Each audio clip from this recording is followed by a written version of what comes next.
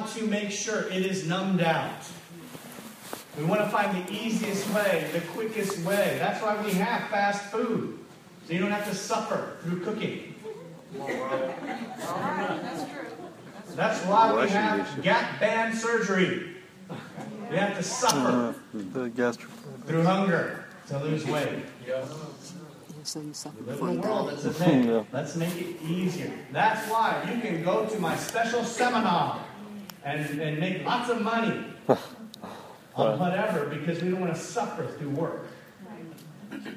And so we live in a world that says, hey, no, we shouldn't suffer. God's comfort comes when you suffer. Because God's not here to make your life easier. Did you know that? No. He's here to make your life meaningful. And there's a difference. It says here, right? We see verse 5. Just as we share abundantly in the sufferings of whom? Christ. See, God allows you to suffer, so guess who you get to be like? Jesus. You get to make this connection with Jesus. You get to go through any sort of pain because you can just feel what God feels. If you make it through suffering, if you learn to feel the suffering that you're going through, the nooks and crannies of it all the wisdom that comes from suffering, all the regret that comes from suffering, all the sadness that comes from suffering, if you get to feel it, you get to become like Jesus. And why is that so important? In verse 4, let's look back at that. Who comforts us in all our trouble so that we can what? Be sad, lonely, and depressed? No, so that we can comfort others. Amen. It says God is a father of compassion. And your pain has a purpose. Your pain is meant to make your life meaningful. To make your heart softer. To make your words deeper. And if you don't suffer, you don't learn. You don't grow. You don't get closer to God. You don't really go, I'm more like Jesus now because I went through it. What has your hardship done to you? What has your failure done for you?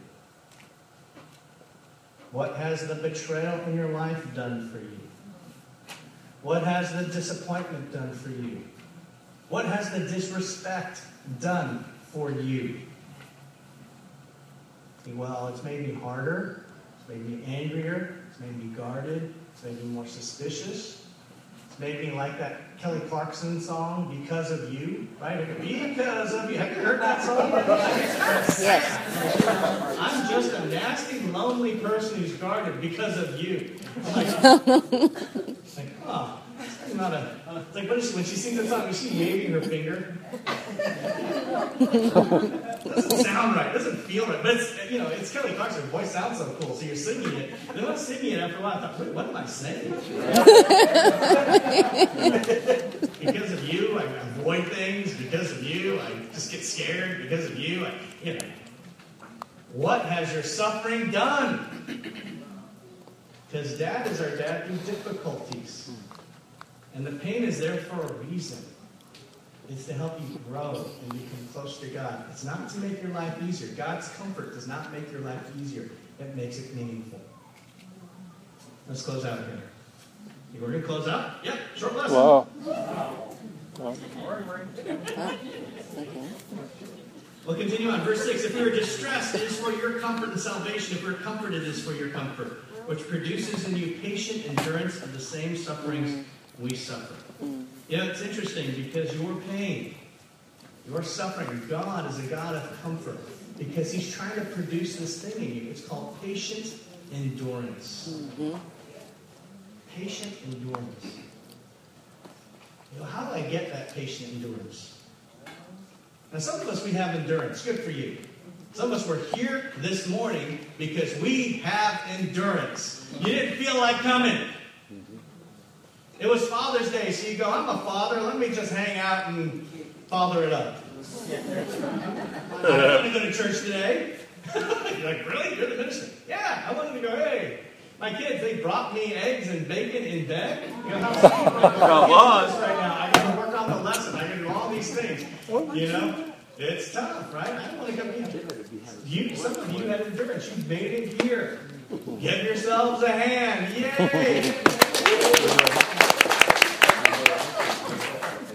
There's endurance, but there's patient endurance. It's the spirit you have about it. That just adds those extra words that make it a little tougher, doesn't it? That's to say, with patient endurance. This is why the suffering comes. Well, how do I get that? In verse 7, our hope for you is firm because we know that just as you share in our sufferings, so also you share in our comfort. We do not want you to be uninformed, brothers and sisters, about the troubles we experienced in the province of Asia. We were under great pressure, far beyond our ability to endure. So we despaired of life itself. Have you felt pressure this week? Yeah. Oh, yeah. Have you felt like I can't take this anymore? Yeah. Have you felt like my heart is so broken I'm not sure if it can go on? Yep. Near, far, wherever you are. Indeed, we felt we had received the sentence of death, but this happened, that we might not rely on ourselves, but on God, who raises the dead. Come on. He has delivered us from such a deadly peril, and he will deliver us again. You know, what's the point here? How do I get patient endurance? You got to remember that God, our Father, is a dad who delivers. Come on, Dad. He's our dad through difficulties.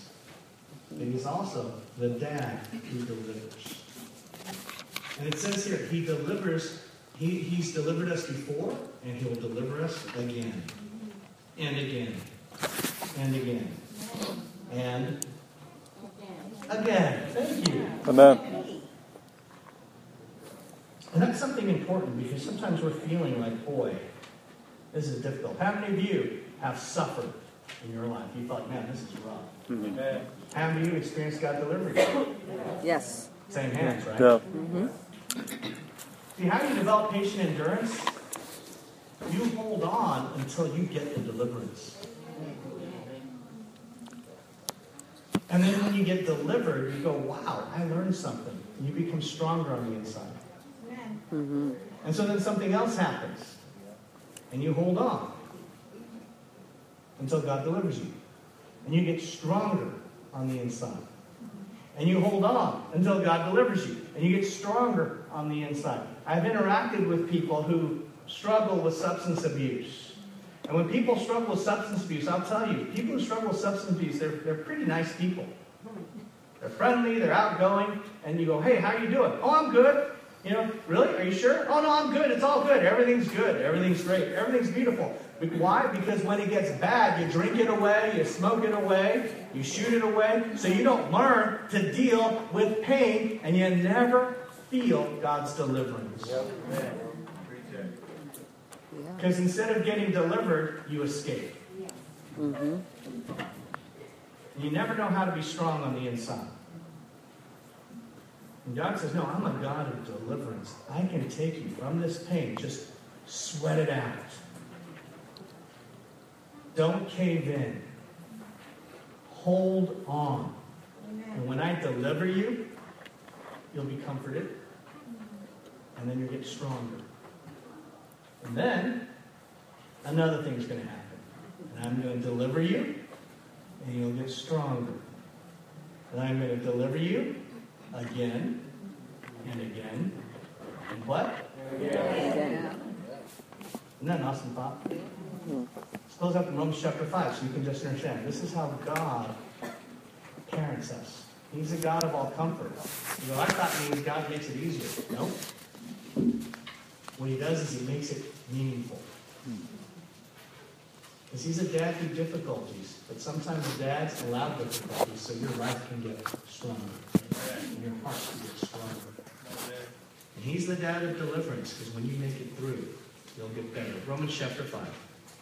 Amen. Come on, Dave. Come on.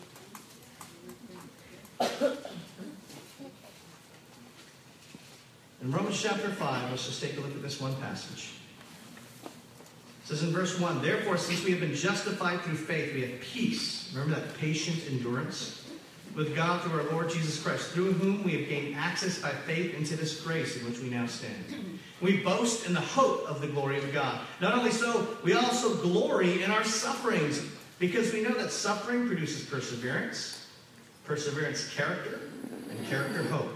And hope does not put us to shame, because God's love has been poured out into our hearts through the Holy Spirit who has been given to us. Amen. See, what we need to understand is this. You might be suffering today, but you have a dad through difficulties. And he wants that suffering. He wants to comfort you because he's saying, I want to make this moment meaningful for you. Take this time and draw close to Christ. Take this time and let your suffering be a source of a comfort to others. And hold on till I deliver you. Because when I deliver you, you're going to be better on the inside. And you're going to keep going again. I'm going to deliver you again. And you're going to get going again. I'm going to deliver you again. And soon you're going to have this thing called character and this thing called hope. And if you have hope, it'll never desert you. No matter what happens, you're going to have this different spirit.